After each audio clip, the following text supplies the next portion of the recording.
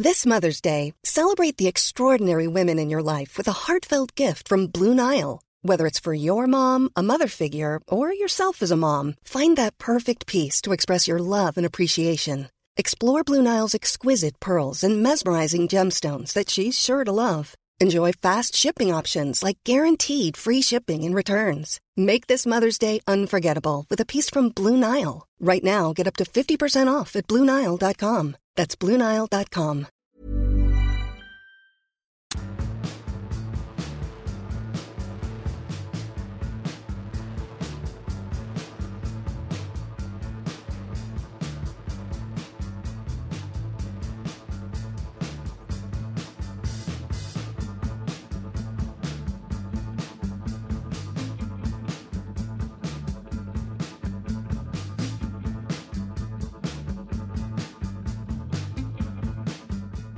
Hello and welcome back to Rule the Roost podcast. It's me, to Trunk, Jack. I've got to decide, I think, if it's going to be Jack or to Trunk. I'm going to go to Trunk because it's my ego, and I can't. That's a conversation you should say for your therapist, I think. No, do it on here. Do it on here. It's funnier this way. I overload him already with my, my other existential woe. As I do my Twitter followers as well. They like that. They like seeing my public meltdowns constantly. It's quite embarrassing, really. I should probably grow up at some point, but I don't think it's going to happen. I'm having a bit of one here. I'm sure you've all missed me, actually, and these moments. Please tell me you've missed me. Please, Me and Seb are going to clock off for half an hour while you get it all out of your system. As you can hear, that's Raj Baines. Hello, Raj. How are you doing? Not too bad. How's the host seat? I hope I kept it warm enough for you. You have. It's like a warm toilet. It's probably like going to the toilet, was for Seb at school, And that's Seb. That's who's in the background there as well, giggling. Sorry, I couldn't help but get a dig in there about No, it's out of the bag because I talked about where I happened to go to school on Twitter last week, and I've hemorrhaged Twitter followers ever since. We had an extensive conversation about Roald Dahl's Boy on the pod before, so I'm glad it stuck with you. Good book, Roald Dahl's Boy. It is a good book. It's Going Solo is the next one, isn't it? It's not quite as strong. That's the one where he crashes the aeroplane and goes blind for a bit. Yeah that one. Is it Going Solo? Is that what it's called? I'll probably called up on that. That sounds like a Roald Dahl book about wanking. Well, Roald Dahl, don't associate Roald Dahl with wanking. It was completely innocent. Yeah, Going Solo. I'm not just... That's where... I remember something... there's a bit in Going Solo where he's in Africa and he's driving along a sort of a country road, and he runs over like a snake, and there's something about it. This is not going to be good content for people who haven't read the book. I don't know what you're on about. He runs over. I may have dreamed this. I don't know. He runs over a snake in his in whatever vehicle he's driving, and it seems to sort of catapult the snake into his vehicle by running over. I never really understood the physics of that.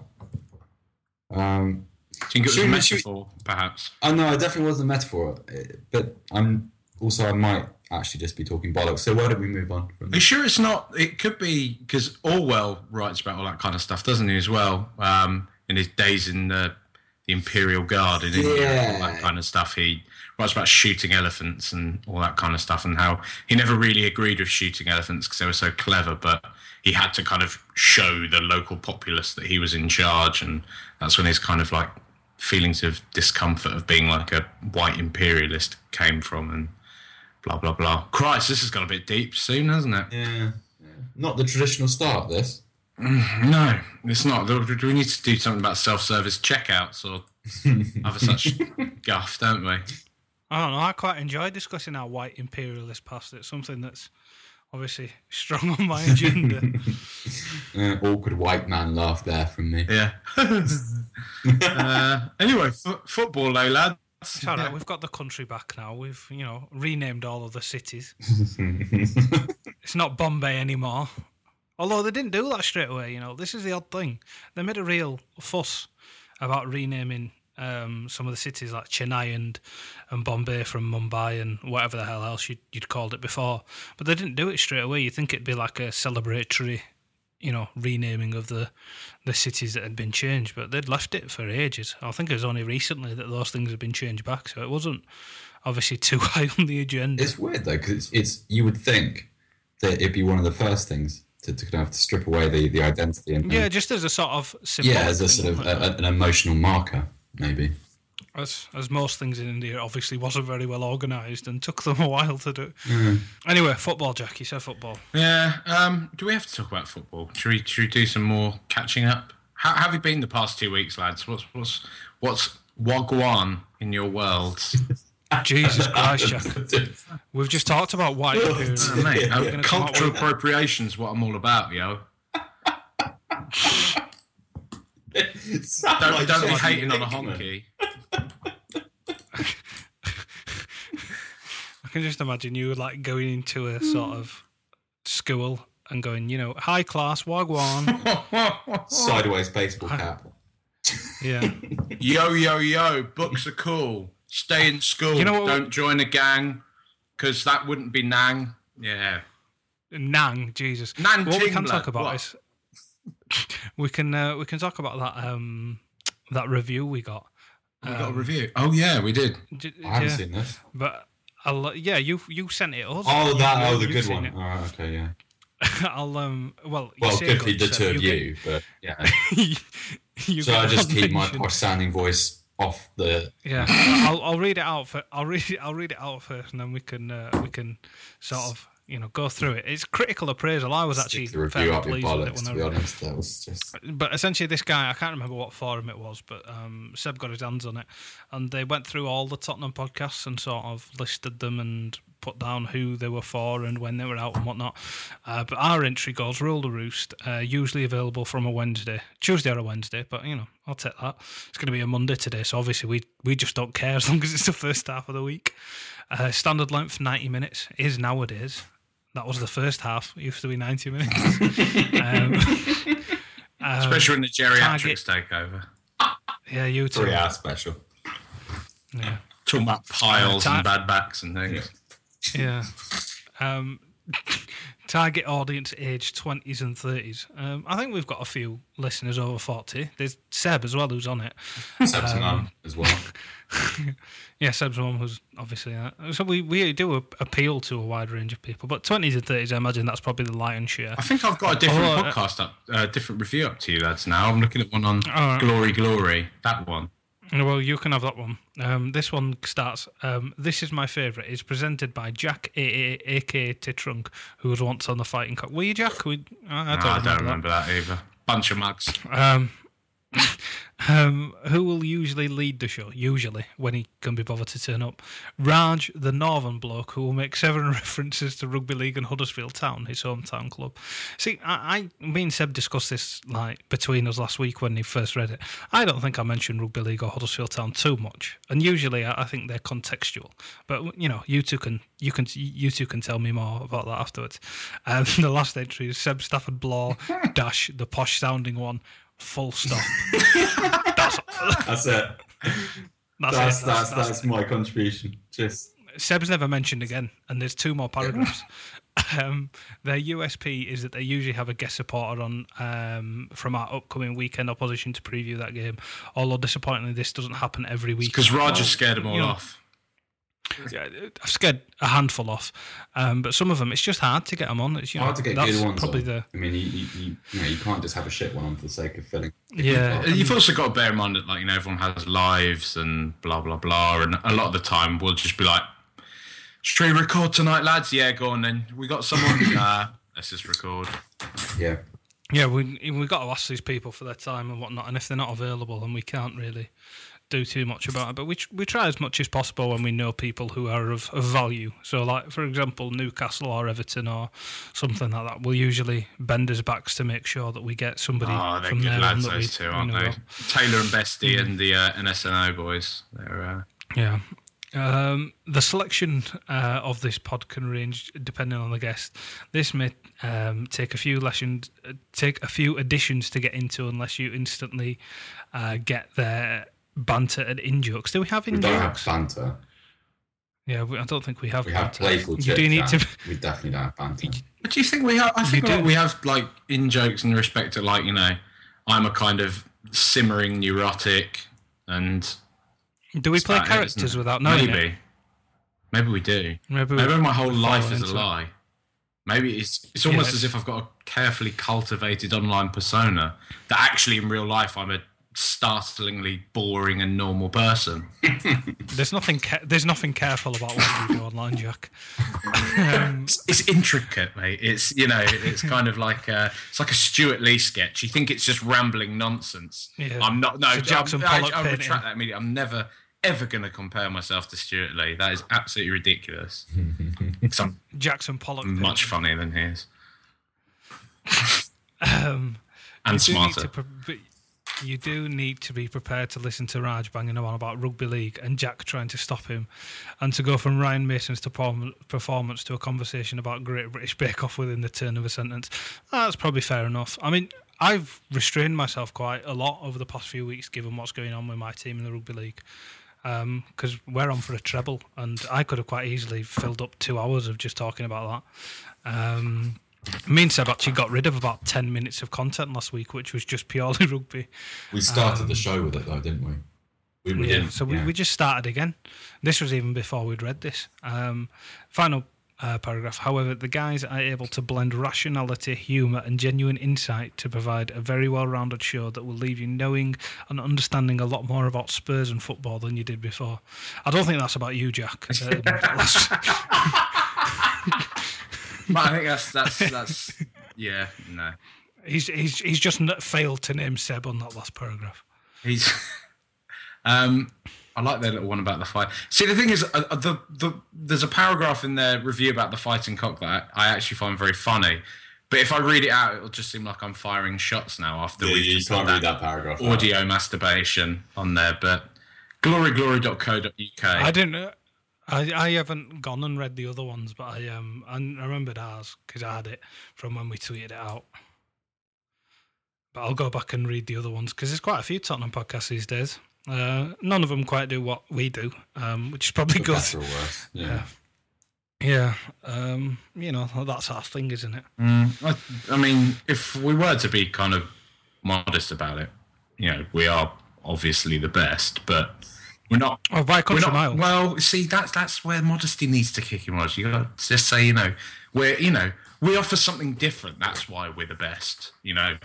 But it obviously is by a country mile. Like, you know, I'm from Yorkshire, mate. I'm the northern one, so I like what I say and I say what I like. You're George Osborne's new darling, aren't you? Now, you're the northern powerhouse. So there we go. You can get into bed with Gideon now, Raj, because he wants to establish his northern powerhouse. So yeah, I'm sure they seem to be going down well in Manchester anyway, the lads. But let's move away from politics. Because Northern Powerhouse could be my nickname. That's quite good. But I like Warden of the North, though.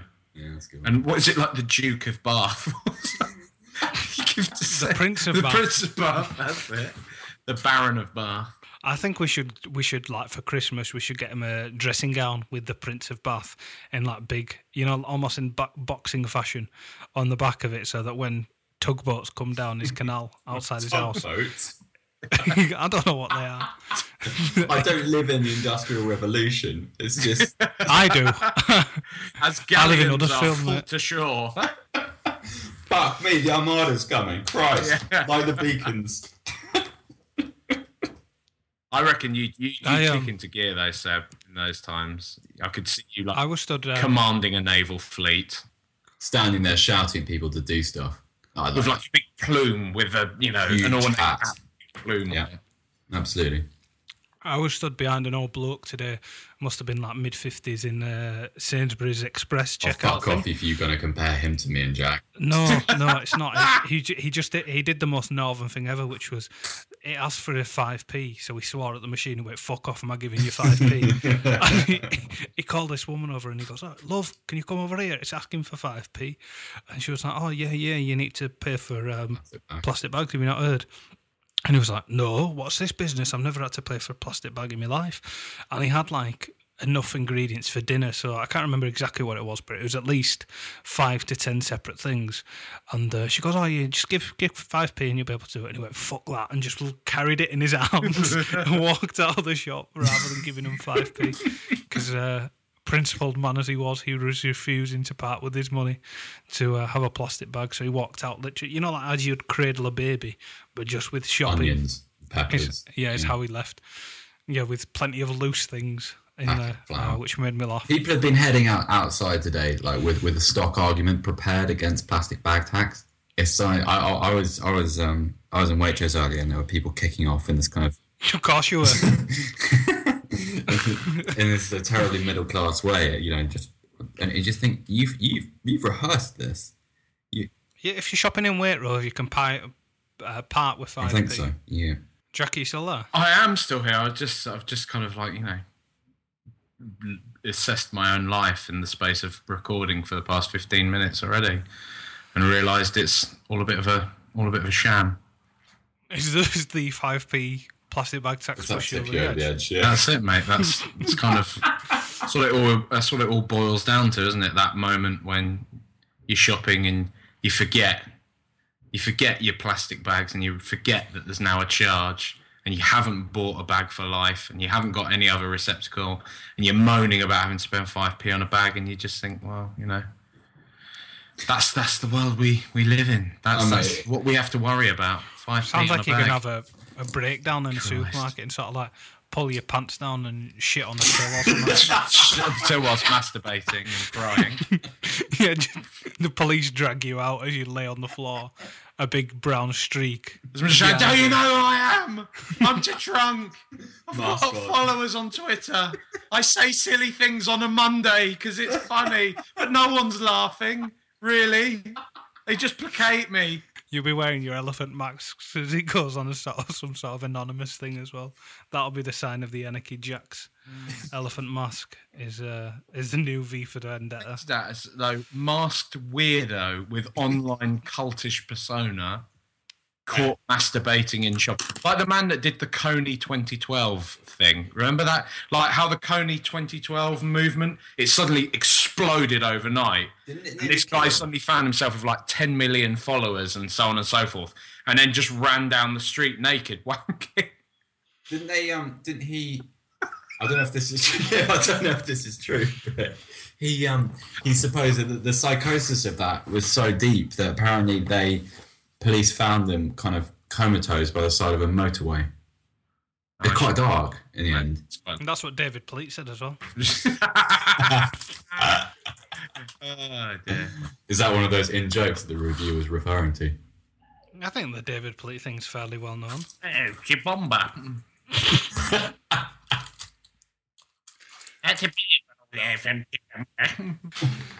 That's a good enough segue into... I'll tell you what, lads, there isn't a more depressing sentence in the world than David Pleat will be taking over on an interim basis. Fuck it. When you have to hear it for the 8th time. Jesus. No, there is. Tim Sherwood will be taking over on the... Oh no, it's all good in the Tim Sherwood world though now that he's been shown up for the absolute melon that he is. I'll tell you, before we started recording tonight, I'm reading, I said to you guys off air, I'm reading Michael Calvin's The Nowhere Men, and there's an anecdote in there about Raheem Sterling. And apparently when he was still playing at QPR, when he was sort of 14 or 15, he would take part in kind of pick-up games with his friends at the bottom of Tim Sherwood's garden, and apparently Sherwood has like a marked out pitch down there that he very graciously let sort of local children play on, and that sounds really suspect. Yeah, I know that it's not meant to. I mean, it seems like a very benevolent gesture, but the next paragraph is so damning, and it sort of details why Tottenham didn't sign him. You literally had one of the finest talents in English football playing quite literally in your garden, and you don't sign him. It's an amazing thing. But yeah, so I loved his whole rhetoric though, how he was like, I found Harry Kane, blah, blah, blah, blah. And Harry Kane a few weeks later just came out and was like, I give everything to Pochettino. He's given me this chance. He's given me this confidence, blah, blah, blah, blah. And I think that tells you a lot about Tim Sherwood. All the bluster and all the chat about like, oh, you know, he's a real man. Yeah, he hasn't got the tactics, but you know what? He knows the people. He's a man. Rattles and cages. He's a fucking bully. That's all that he is, you know? He tried doing that a few times, though, didn't he? Didn't he claim that he'd scouted Christian Eriksen at a Wembley. game at Wembley but never played him? He's unbearable. Let's be honest, like, who did he let slip? Aguero? Sterling. Suarez? We were never going to get Aguero, though, aren't we? Let's be serious. Sterling was very real, seemingly. Tottenham apparently passed on him because they had concerns about his social difficulties. Raheem Sterling had a very difficult childhood, and Tottenham, that was the reason apparently why Tottenham passed on him. That went well. Yeah, good decision, boys. Well done, Tim. To be saying that, though, we probably would have ruined him at some point, or he'd be playing for Real Madrid. One of the two. Yeah. He'd be playing as a fullback, and we'd have made him into like the next Chris Gunter. Chris Gunter wasn't our fault. Well, he wasn't our. Okay, let's move away from Chris Gunter. Speaking of European football, we drew 1-1 with Monaco. Were we speaking of European football? Well, I was talking about Real Madrid, so, you know, that's kind of the second, like, tenuous segue, isn't it? No? All right, I'll give you it. I mean, you're rusty. You've been a few weeks out. Do you know what I'm saying? Like, give me a break, man. Come on. Jesus, I've already had a couple of meltdowns. A couple? It's 20 minutes in and we haven't mentioned Tottenham yet. So we drew 1-1 with Monaco. Eric Lamella's doing all right at the moment, isn't he, lads? It's a shame we all called him shit for so long. Shame. Smug Klaxon. Although I did say, I'll call myself out on this. Do you know what's really irritating is the fact that I've defended him for so long, and it was the one time during the transfer window pod when I was like, you know what, I think that's it now for Eric Lamela and Spurs. To me, it wasn't about his ability. It's never been about his ability. It was more just the political situation he was with, in, and it felt like the club were very much trying to usher him out. But I think it was you that actually said, Raj, wasn't it, in our private chat, that perhaps that's what's giving him, like, that final kick now to... Yeah, I think I said that, if that was the case in the summer where he was, looking for a move and we were quite happy to give him one should it materialise. I think Inter Milan was the name that was bandied about the most, but they decided to go for other options. It might just give him a bit of freedom for this season if he knows that other clubs are interested and there is an escape route for him when it comes around the next window. He may just, think, fuck it, I'll play. I don't have to impress anyone here because there's places for me to go should it not work out. And maybe that extra bit of, lack of pressure on his shoulders because he's sort of ignored it could just have allowed him to perform a little bit more. You never know. It's just it's a guess essentially, isn't it? But it's all we've ever said with Lamela. We've never claimed that he's going to be Messi or anyone, even though he's replaced him in the Argentinian squad. We just said that patience is the thing that he needs from a fan base, and that seems to have come to roost. No pun intended. And, the odd thing is that people have taken that Lamela attitude now that he's doing better and they've put it on other players because they need somebody else to sort of write off for the time being. I mean, I don't think Clinton and G can come onto the pitch for more than 5 minutes without somebody slagging him off and saying that he doesn't look up to it. And the man's probably played less than 20 minutes cumulatively in a Tottenham shirt or thereabouts, and there's people who have already made their mind up that he's, a donkey, and it's very frustrating that you sort of have to, put the brakes on defending one player and sort of having one argument to defend them with. He definitely shouldn't be written off by any means. I mean, I would say if I were to be critical, I would say I don't think he looks fully ready really for the first team yet. Like, he looks quite raw and pacey. Yeah, exactly. Yeah, that when he came on, the only time he's ever came on where we've actually been in a decent position was that Manchester City game, which is when you've got a 22-year-old boy from a foreign league who doesn't really talk the language or anything. That's part of sort of the situation you should be bringing him on. He flourished. took the piss out of Kolarov, who up until that point been the best left back in the competition. A couple of beautiful touches and a turn and set up another goal. Other than that, he's sort of been playing in games where we've needed something for him, and the pressure's been a bit more on. And you shouldn't really be expecting him to be fantastic straight away. There's been these weird sort of whispers that the Lyon fans were delighted that we'd bought him and things, whereas there was quite a bit of that. I did notice there was one lad in particular. He's called Jim, stylish right. He tweeted out something about is N'Jie any good then? And it got I think it got something ridiculous, like 200, 300 retweets, and there were just all these Lyon fans pissing themselves from this tweet that he put out. All kind of talking amongst themselves. And I'm not sure who it was that someone quite rightly said, if, for example, I don't know, an Atletico Madrid fan said something like that about Lamela, you'd probably have a similar amount of Tottenham fans that would be pissing themselves about that. So, I just mean more in terms of he doesn't look ready, and that a lot of people, as they tend to do with the whole Emperor's New Clothes thing, it's everyone now is because Kane's struggling a bit. There's so much this. Well, why don't we start N'Jie for a few games, or let's stick N'Jie. Why isn't N'Jie starting? Why isn't he's kind of become that call upon point of why isn't he in the team now? We need that width, we need some pace, we need this, we need that. And I like you're saying, Raj, I think it's very true that he needs to be someone that we phase in and not write off, and we give some slack to make mistakes and to learn his trade. But I don't think he's someone we should be building the team around at the moment, or looking to have as a linchpin of the squad at this point in time. I think I agree with all of that, but also good. Yeah. Apart from his final product, which you'd expect to be a bit patchy for a player who doesn't have much experience, a lot of what he does is very good. I mean, on both of the weekend and against Monaco, he let himself down a little bit by getting a little bit over exuberant in the final third and shooting from silly angles and making some pretty bad decisions. But I like I like sort of his basics. I think he's got a nice touch. He's obviously very quick and he works very hard off the ball, which is kind of what you want in a Pochettino system. Which implies, he's not ready to be a credible first teamer, but then he seems to be picking up the responsibilities of playing for Tottenham quite quickly.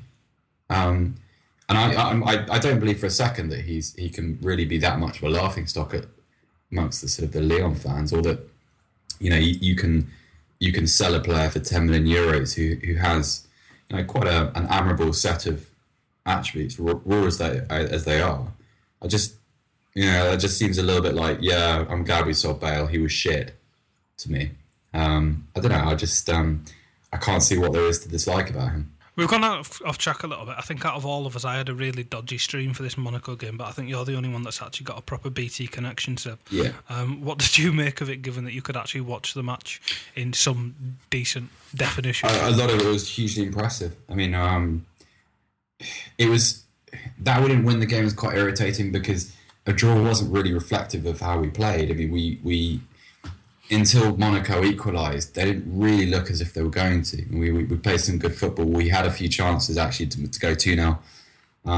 But some of the phase work between our front four, we played obviously with Kane up top, Chadli, Lamela, and Eriksen as a sort of the front four, with Ali behind. And it was a lot of the interchanges between those players were great. And sort of, even without Son, who is quite rightly being lauded as being the missing piece of our attacking unit, even without him, we looked far more fluid than we had done with granted Eriksen wasn't there, but with sort of that group of attributes before. So at Leicester or against Stoke or against Everton, the lane, it looked very healthy and we created chances. Defended very well. I thought Danny Rose had a really good game, albeit in a kind of deserving of a Purple Heart, got injured, got stamped on sort of way. He made one brilliant clearance at the end, but I don't know. It felt very much we looked quite knackered. I think that was possible because Pochettino obviously wants to get Europa League. He wants to qualify as quickly as possible from the group and just put it to bed before Christmas, and I understand that. So for him to start a full strength team, it just looked like a little bit of a hangover from the weekend before that against City, and then that was kind of replicated again on Sunday. But it was fine. It was hard to get that enthusiastic about it because it is Europa League and Monaco are a little bit of a nothing side now. But I think I said last week, Raj, that if take a point in France and we'd have snapped someone's hand off for it. And that's all it takes. You win the home games, you draw the away is only 3, and it's fine. So yeah, no real complaints. Well, there we go. I'd love to see us go some distance in the Europa League. I always would like to, but it's. I think we're a good team. I think that you always got to be worried of who drops out of the Champions League because those are the really strong sides theoretically. But if we can, I think we'll get through that group. And if we do, why can't we win it? I mean, I don't accept that we haven't tried in previous years or that we've intentionally derailed ourselves to preserve a league status because it's just not to preserve our league position. It's just not true. We fielded very strong sides at the point of elimination in the last 3 years. A lot of people are like, "Oh, I don't want this to happen," so on and so forth. But I'll tell you what I think would be fucking fun, mate. A nice European tie against Arsenal. I think that would be a good great. Laugh. 2 legs. I mean, yeah. And Arsenal probably going to get eliminated from the Champions League group, so it's possible in the quarter or semi-final. Oh, a nice quarter-final against Arsenal would be fucking brilliant. But just for the occasion of it as well. I can't get enough. You could have 10 North London derbies a season. I'd love every one of them. That would be, because the thing is, they would really go for that. That would be I think it'd be a great game. Great atmosphere. I don't know why we're talking about this like it's going to happen, because they'll probably jammily fucking get through their Champions League group anyway, won't they? Don't know, mate. I'm not sure about that one. We're not here to talk about those bastards anyway.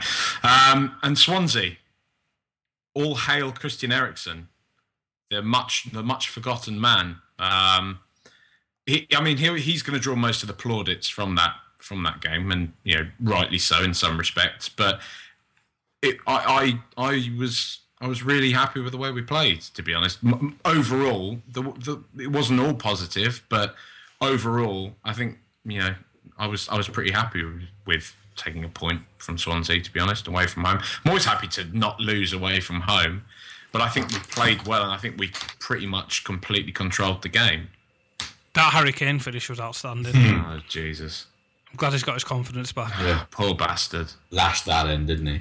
It's good for an own goal. He's done that. He's done it before as well, hasn't he? Not quite in the same way, but... No, I think it bounced in off his arse last time. Yeah, that's Sunderland. This one was fantastic. Yeah. I've done that, actually, in real life, but with my head rather than my feet. What, headed it into your own goal? Yeah, I was actually a goalkeeper by trade, but I was playing outfield, and I was defending the near post at a corner. There was a guy in front of me who was taller than me, and ball came over. He jumped to head it, but he missed it completely, and I sort of reacted at the last minute to sort of head it away, and I kind of got the wrong third of the ball, so to speak, and just straight into the top corner. Fucking humiliating. I'm not over that. It's been like 15 years. Sorry.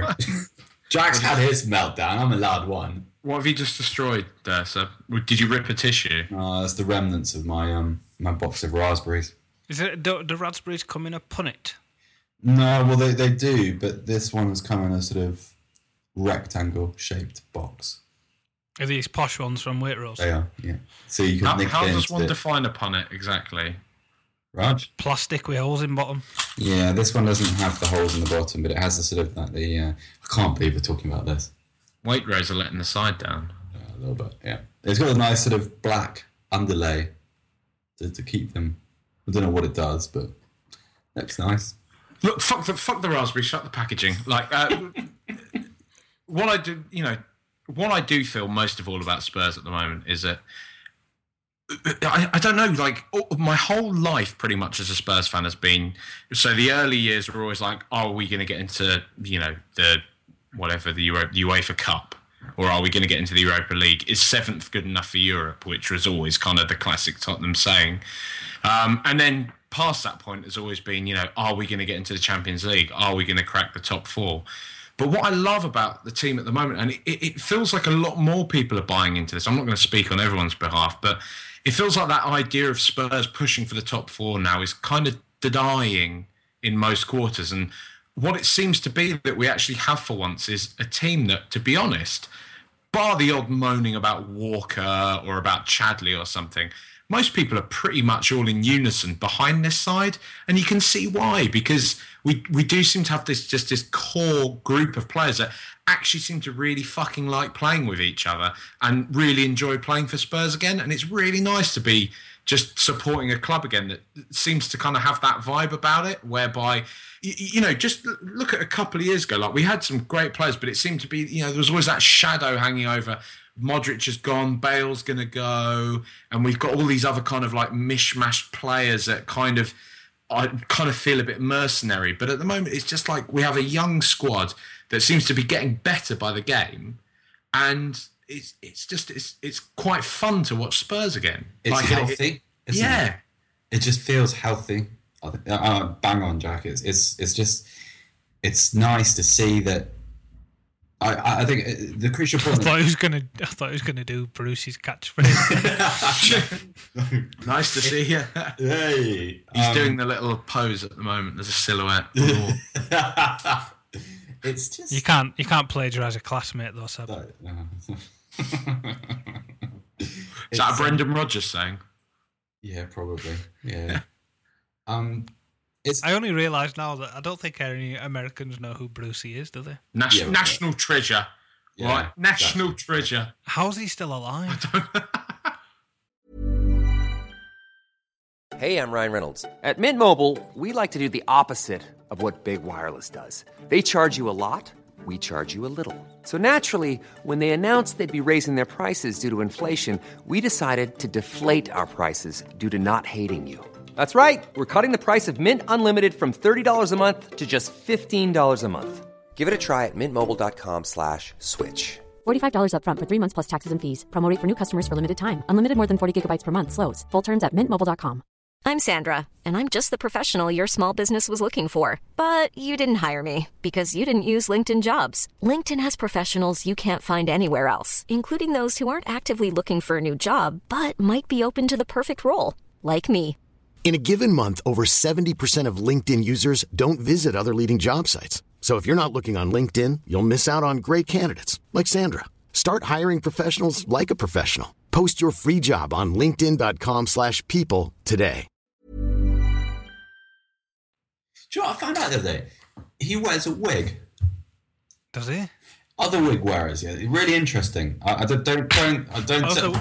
You say other wig wearers as if you're talking from personal experience. No, my hair is still my own, sadly, because it's going grey. Terry Wogan, isn't he? Wogan. Graham Souness. Really? Souness is a wig. If you look at photographs of Souness circa like, look at photographs of Souness during the 92 FA Cup final when Liverpool beat Sunderland, and look at him now, and also notice how little his hair grows. This was pointed out to me the other day, and I thought, actually, that's a fair point. Eddie, are you talking? Are these wigs or are these new age like hair plug replacement therapy? Oh, our Carsons are the same thing, aren't they? Really? All right. Are they not? I mean, okay, well, whatever. Not your hair then. As far as I'm aware, no, it is your hair. Don't they take hair follicles from your arse cheeks and put them into your head? That doesn't sound like something you'd want, though. I think I'd rather just have no hair desperate, than don't arse hair. Arse hair. I think we found our podcast title. We're always aiming for the stars, aren't we, lads? Yeah. Arse hair. You can tell Jack's back. It's my USP, mate. Arse hair. I love how Jack gets accused of dragging the tone down by having no part of that conversation whatsoever. It's just my presence, lads. Just my presence. It's out of us. Remember, Rule the Roost is going to teach you more about Tottenham and football than you knew before.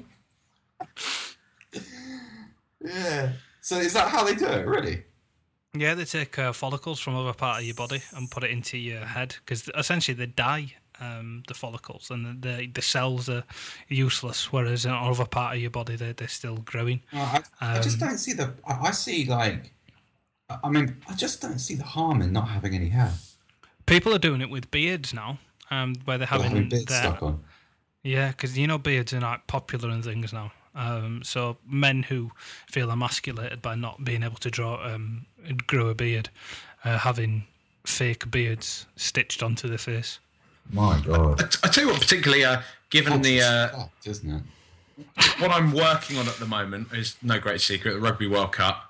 I've been surprised by the amount of men in that with big beards, because surely in a sport like rugby, and you two can. I'm giving you two an enablement right now. But here we go. Why the fuck would you have a massive beard playing rugby? Surely that's just asking for it to have a great clump of it pulled out.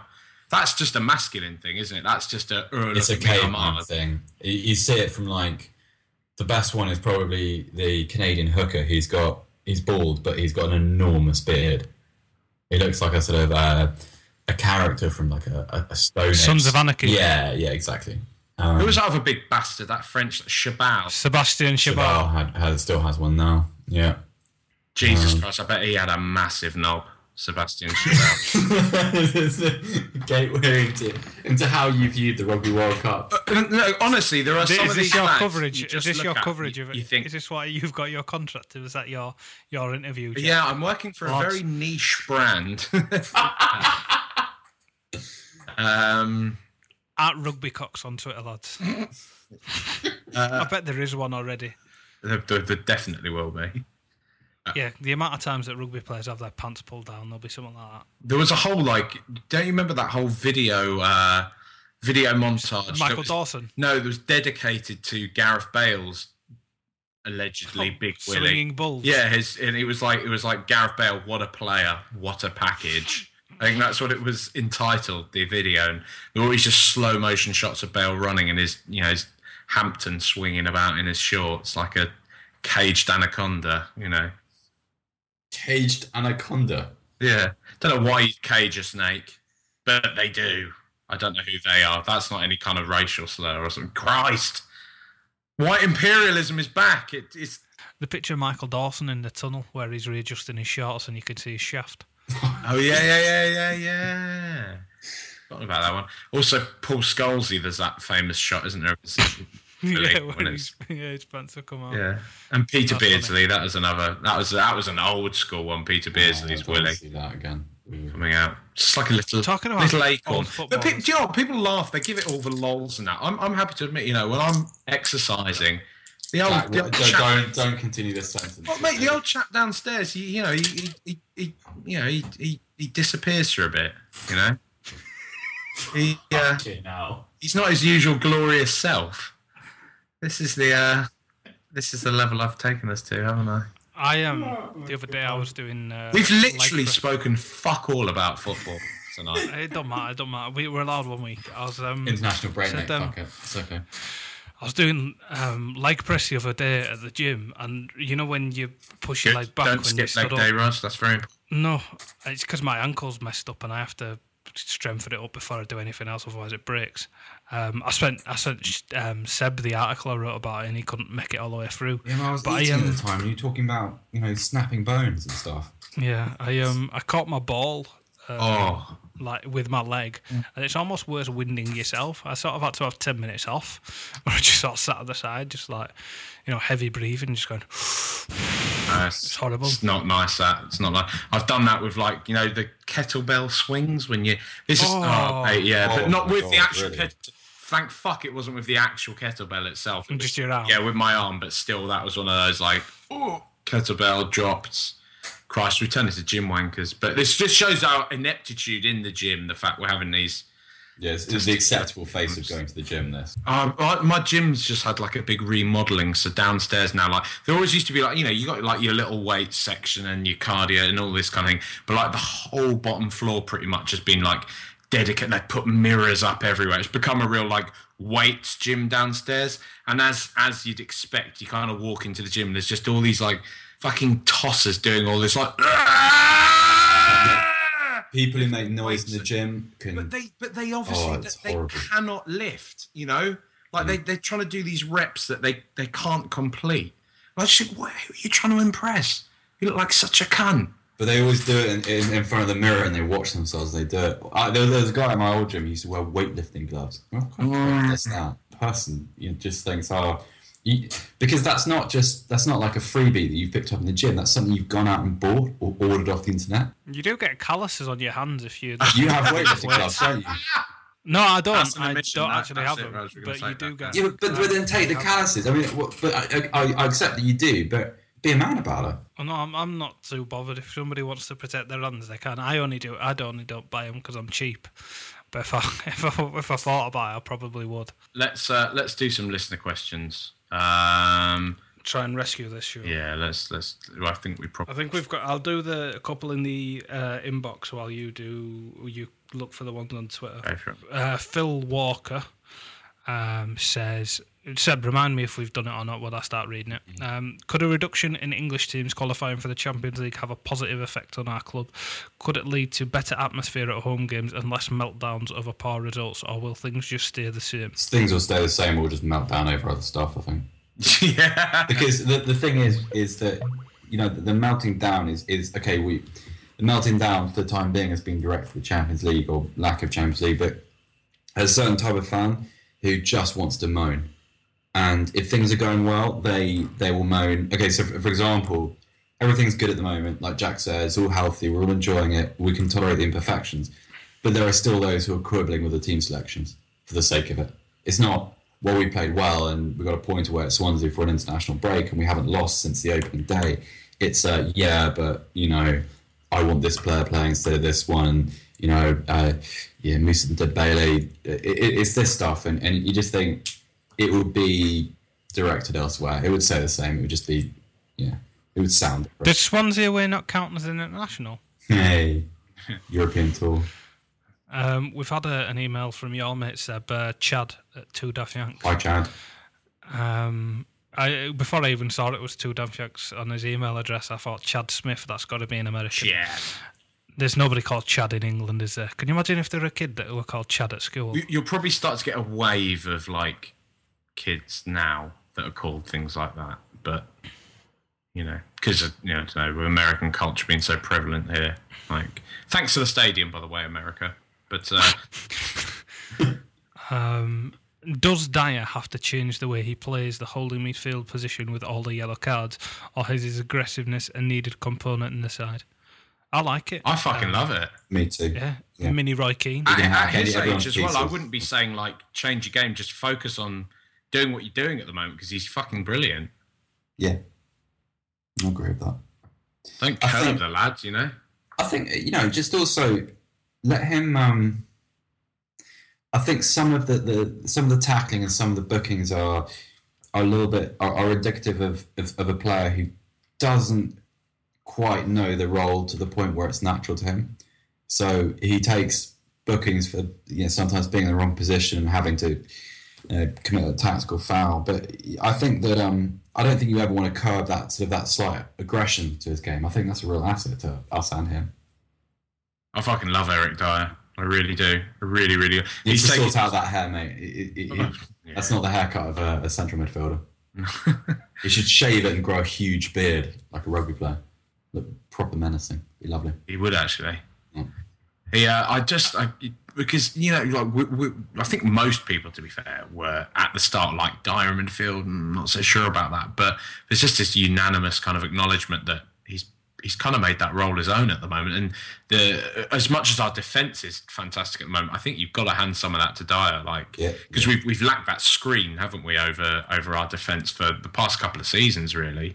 Yeah, he's really added that. Well, what happens is when both fullbacks move forward is that the two centre-backs split and Dyer sits deeper between them. So you've always got 3 centre-backs on the field, essentially. So if there's ever a quick break or there's ever something happening and the fullbacks are late back, you've still got a 3-man defence. So they are switching quickly to be able to have enough defensive cover, and the fact that he's got that experience in that position helps. It's also really helpful at defending set pieces as well, because he is, we're not quite sure if he's last season if he was a fullback or a centre-back, but he has a lot of centre-back attributes. So if you have essentially 3 centre-backs at every defensive set piece. That's extremely useful because you can have, I don't know, I haven't looked at our marking in any detail, but theoretically you could have a Tongan and Alderweireld, a man marking two biggest threats, and you can have a kind of a floating centre back who just clears up, who just reacts in a sort of a more zonal way. It's huge. I can't believe it's a coincidence that our goals against tally is so much healthier now as a result of him being there for that screening and the kind of the extra protection. Have you got the Twitter questions, Jeff? Yeah, and this is a on the surface quite a tricky one, but I think it's I'll let you guys decide. We've had one from Liam Morris at Liam Morris 94. When all are fit, who starts in central midfield? Bentaleb looks a world beater at times. Mason ever improving, but Dyer and Ali are in brilliant form. I just think it's a nice position to be in, really. Yeah, well, I think that's it, isn't it? I mean, it's just, I think we have to expect at some point that Dele Alli need to come out of the team for a week or two, because you can't stick a player with no Premier League experience in a midfield and expect him to play 38 games. No. But yeah, especially with all these international matches he's going to be able to play. Yeah, exactly. Yeah, established England international.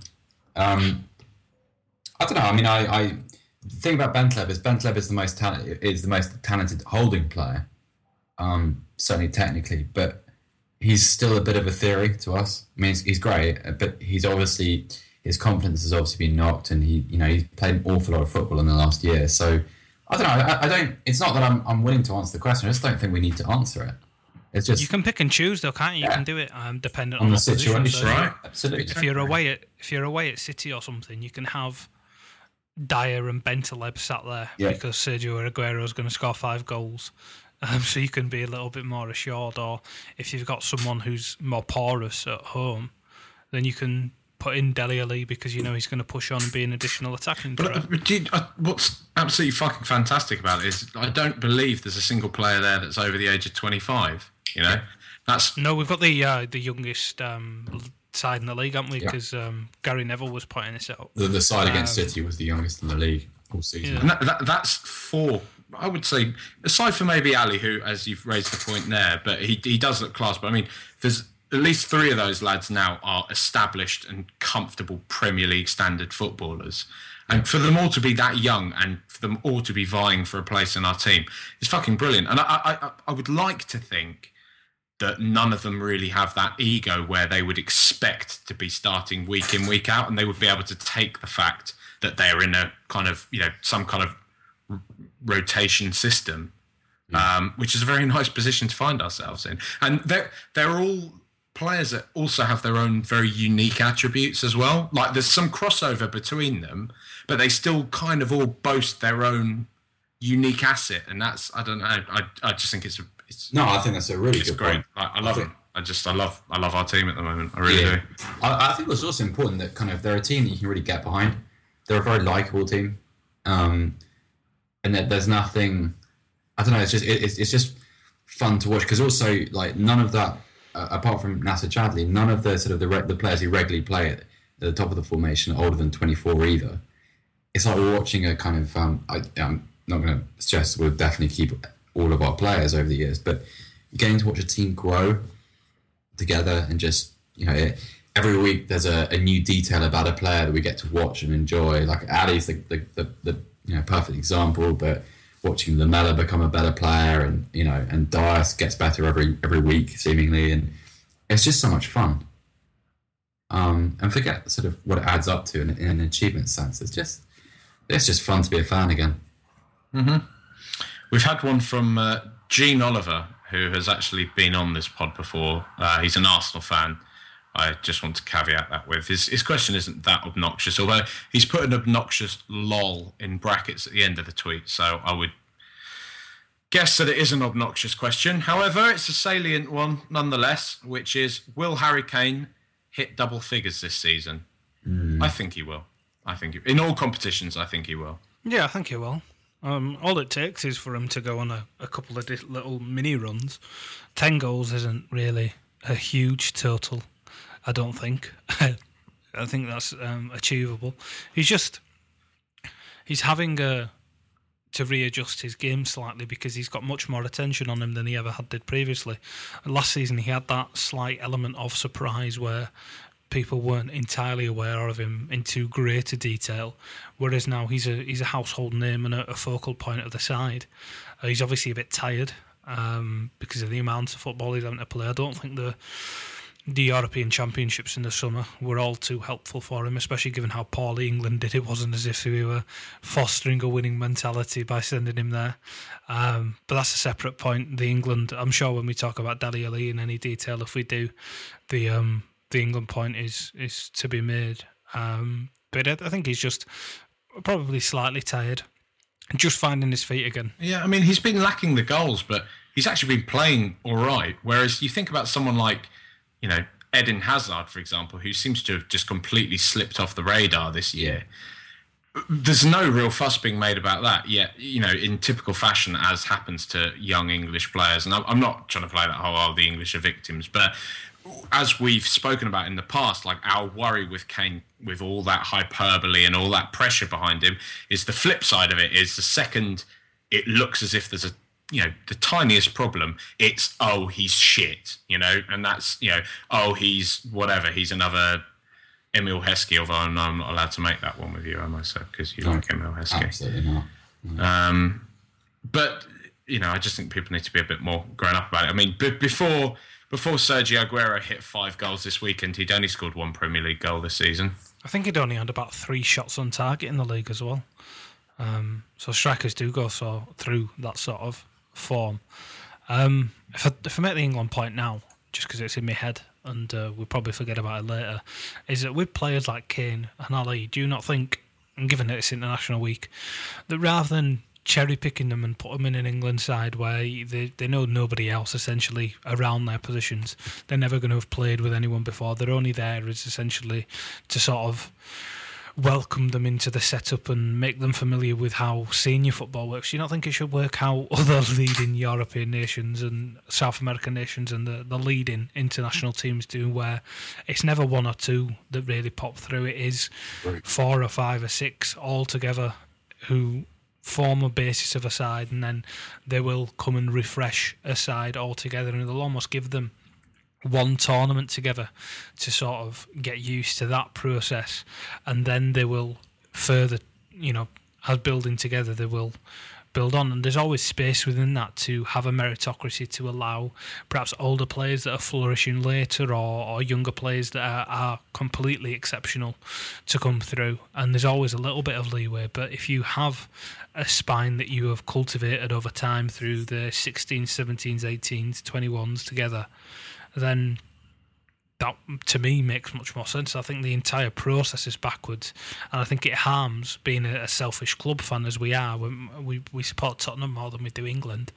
It affects our players because, I mean, we point to Andros Townsend every time as to how badly it can delay somebody's progression, because he could have been at a higher level now than he currently is, but a large proportion of why he isn't is because England gave him an instant gratification and a sort of, gave him the highest honour a footballer can really have without him really earning it or being, being given a reason to try and progress any more. So it's a bugbear of mine, the way the England team is. But don't you think, Raj, that I agree with you completely, and that is how it should work, but I watched quite a lot of age group football over the summer, the under 20s into line, the under 21s, and you just you should be able to take like half of a class, half of a team, and graduate it up the age group and stick them and develop that familiarity further. But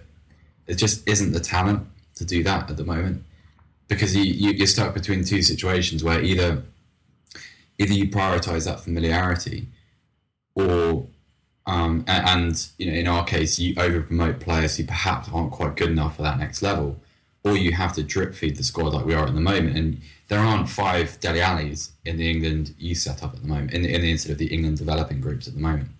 I mean, that sort of the Toulon team had pockets of promise, but there was nothing in there. There was nobody there apart from maybe Chiba Akpom and and I thought Chelsea's John Swift was quite good, but there was no one there really who screamed, I'm going to become an international. And ditto the under-21s over the summer. Warren Kane had already been there, admittedly, and John Stones probably would have done that had he not been concussed during the tournament. But it's there's a real paucity of talent, and we're just not in a position to promote en masse, really. Is that not a knock-on effect of decades of mismanagement, though? Yeah, no, it absolutely is. But then you can't correct that within a couple of years. That's an institutional reform area. But you can slowly start to do it, because if they don't try to correct it at all, if they just ignore it completely and continue with this same policy of instant gratification, then it's not going to help. It's never going to change. Yeah, well, I agree with you. But then what you're doing is, do you reckon that, okay, if you were in... You have to write off. You have to write off 10 years. That's the thing. Who's the manager you're going to put in charge to do that? Who's the one that's going to sit in front of... Harry fucking Redknapp. Well, no, you pick a manager who is, 30, 35. So right, and you put him manager, you put him in charge of the 16s or 17s, and he grows with the players. Well, I think that's what they're doing with Gareth Southgate. Well, he's not very good, though. No, I disagree with that. I think Gareth Southgate is a good manager, and I think what he built with what was a fairly limited under-21 squad was quite impressive. I mean, it didn't add up to very much at the final tournament, but England throughout the qualification process were excellent. And he worked with what is quite a limited group of players. If I tell you, you have players like, with a great respect, if Tom Carroll is starting for an under-21 team, your under-21 team is not particularly rich in talent. I mean, compared to Portugal, who had William Carvalho in their midfield, they had Bernardo Silva at the tip of their formation. We don't have that. If William Carvalho was English, he'd be starting for the senior team. He would do, but then that's a what if question, though, isn't it? If you have that talent, do you promote it? And the answer is, of course, yes, but we don't. Therefore, you can't say. But Portugal haven't promoted it, have they? They've still got him playing for the under-21. No, I mean, watching Portugal recently, but if they're not. But then, Portugal have also presumably still got João Moutinho playing in the base of their midfield, which is kind of a luxury that we definitely don't have. I mean, if Paul Scholes was still playing for us, then... We've got Michael Carrick. Yeah. But you've got Michael Carrick is a sort of 34-year-old Michael Carrick. It's different. It's not, and I don't think that if we had a 28-year-old Michael Carrick, maybe that'd be slightly different. But yeah, I don't know. I agree with you in principle. I just don't think the actual reality of it adds up. I mean, you're right. You have to employ a manager who is willing to kind of to bear the ire of the nation for the sake of tomorrow, which I don't know. I just don't know who that person is. I mean, I think Southgate will inherit the job from Roy Hodgson, and I think there'll be benefits to that, because he definitely has merits as an international manager, and he has that ability to create something out of a group of players who are quite transient. And that's a really valuable. The FA bottled doing this before, though, didn't they? Because they tried this with Stuart Pearce. But Stuart Pearce didn't know his arse from his elbow. I mean, Stuart Pearce was the guy. You're right. He was the guy they wanted to do that with, but if the guy you want to do that with is no good at his job, it's not like it's going to be bad for lots of different reasons. And Pearce, forget his under-21 record, look at his club management record as well. It's just not a good football manager. He's just an ex-player.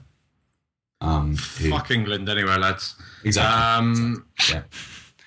Let's have this question. We had one from Tom Foynes87, Tom Hayward, who actually is on the Tottenham Way podcast. It's a good pod, just have a listen.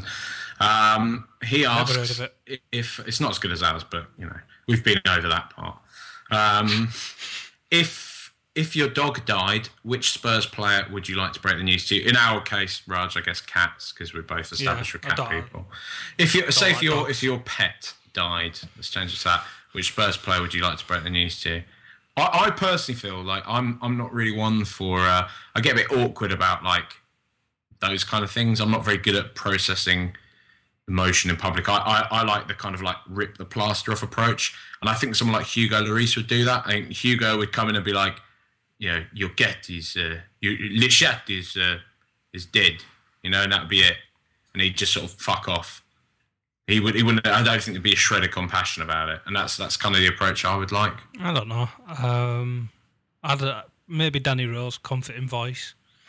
Catstead, mate. Aurelio Gomez. He don't play for Tottenham anymore. Is it not past players? Aurelio Gomez would run into the room crying himself with your dead pat in his No, Aurelio Gomez has this habit of hugging his defenders during periods of adversity. Like I said this on Twitter yesterday, not in a kind of like, you know, bro sportsman way, but in a kind of hold me, Aurelio, I'm suffering kind of way. And I think, you know, I think also Aurelio Gomez always just seemed like a really decent human being, like a really kind man. He was always doing the charity stuff, and he was, you know, always smiling with that weird bit of facial hair that he's got. And I thought, yeah, if my dog died, or cat, or fish, or pet shark. Your Gomez impression was a bit Kiss Me Hardy, though, wasn't it? What? Kiss Me Hardy. No, I don't know what that is. Nelson's last words. You never heard Nelson's last words before? No.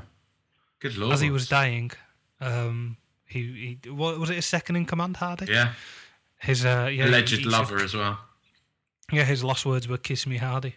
Really? There's varying different interpretations of what exactly that was meant by that. But I think the biggest thought of that is that they were having a relationship together that wasn't of a captain and a first man at that time was too popular.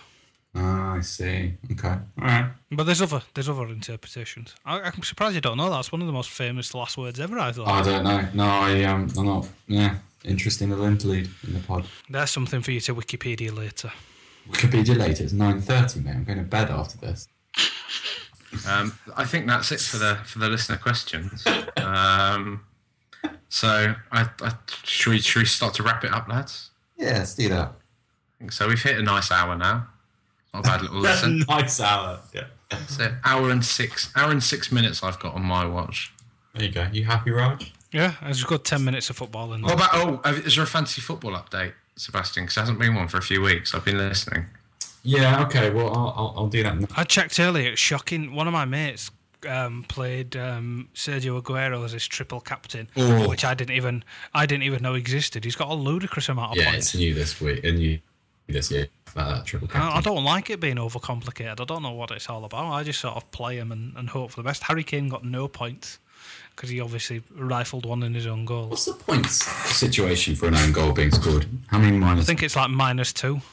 Okay, should be more. And I think he just gets 2 points for turning up, and he had those both taken away. Okay, so in third place, 444 cumulative points. We have Lucas Philus. He's just called his team name Philus. Come on, Lucas, sort that out. Just going to have a quick check for legit. Yes, it's clean. None of the banned players. No nonsense. Exactly. He's got Aguero. Will Colwell, second, 451 points. Neville wears Prada. Was that so? Will Colwell's in number 2. Yeah, he's doing pretty well. He's got Will, you bastard. Fucking hell, he's got Aguero, De Bruyne, Hazard and Azpilicueta. It's a grey area, that one. I mean, it's kind of, we don't say it, but it's kind of implied that, you know. Anyway, I think you're allowed Hazard and Azpilicueta. Yeah, in fact, I've got Azpilicueta, so yeah, that's fair enough. Bung Benidi is in first place. Sorry if I've mispronounced your name. 464 points. Team name is Kodak Tebu. Nice. And checking. Fine. He's got Aguero too. It's just fucking unfair. I'm the only person in the entire game that doesn't have Aguero as his captain. I didn't pick Aguero either. Good man. Well done. I'm having an absolute mare. But this is the thing. It rewards a poor team selection. So, no offense, Kodak, but no, that's your team name. Sorry. No offense, but like, how you shouldn't be allowed to lead a fantasy league when your back 3 is Alexander Kolarov, Johnny Evans, 1 point, and Francis from Bournemouth, whose first name I don't know yet. Sorry, Bournemouth. And he's been rescued by Aguero. 50 points. Anyway, well done, etc. Seb, you're bottom of the Super League Dream Team as well. Jack's overtaken you. Well done, Jack. I'm pleased with Jack. Deficit. It's a victory, kind of. I feel we're sort of sharing our successes this year. So, Jack, do you want to tell him? Yeah, go on. No, you can break the news. I think you'll do it in suitably smug fashion. It's been me managing Jack's team. So that kind of ruins the illusion. I just had these images of Jack diligently studying Super League form and just learning a little bit more and subtly watching it on Thursday nights. And given that he was 3,000 odd points behind you at one point, and I was 10,000 points ahead. You try and catch me. Yeah. I said to him, as a challenge, if you give us your password, let's see if I can catch Seb. And we conspired, and I've caught you. You've done well. That's fair enough. I must admit that Seb's simmering with rage. I'm a little angry because I feel humiliated now. Because it's been months as well where you've just thought it was Jack. Well, I kind of, as a result of knowing it was Jack and knowing I couldn't catch Raj, I sort of tuned out of Fantasy Super League. So I can't remember the last time I made a change to my team. Oh, right. But I just thought, second place is there. I won't be humiliated. Raj is enjoying it a bit too much, so we can kind of laugh at him for that anyway. And now it's all blown up in my face. Brilliant. Brilliant indeed. I'm very happy with that. Right, well, let's take it out the back of the woodshed and put it to death, lads. Nice. If you want to listen to any of the previous episodes of Rule the Rich podcast, you can do so on iTunes. God, I thought you were going to break your chair again. Or on... It's not me on a chair this time, actually. Was it not? I'm sat on my bed. Ooh, alluring.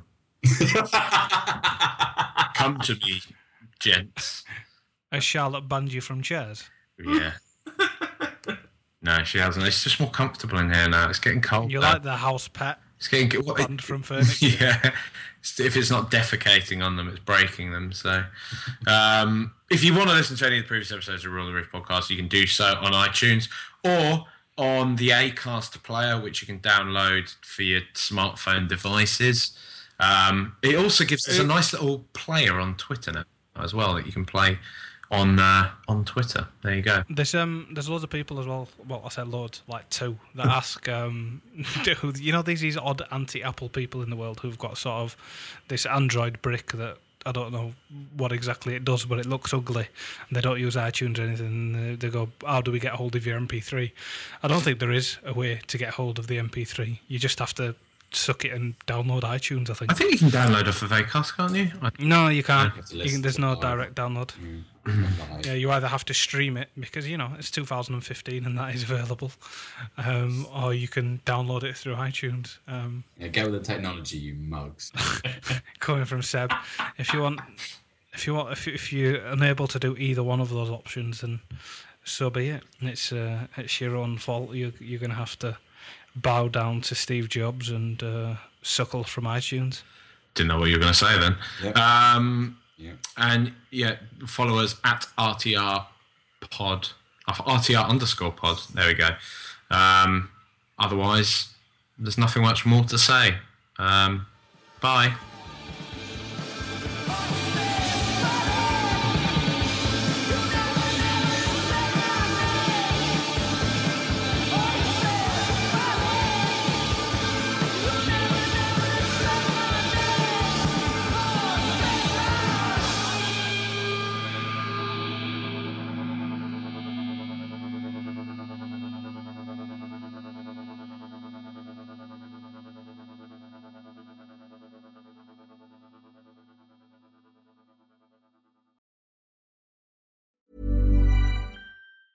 Normally, being a little extra can be a bit much, but when it comes to healthcare, it pays to be extra.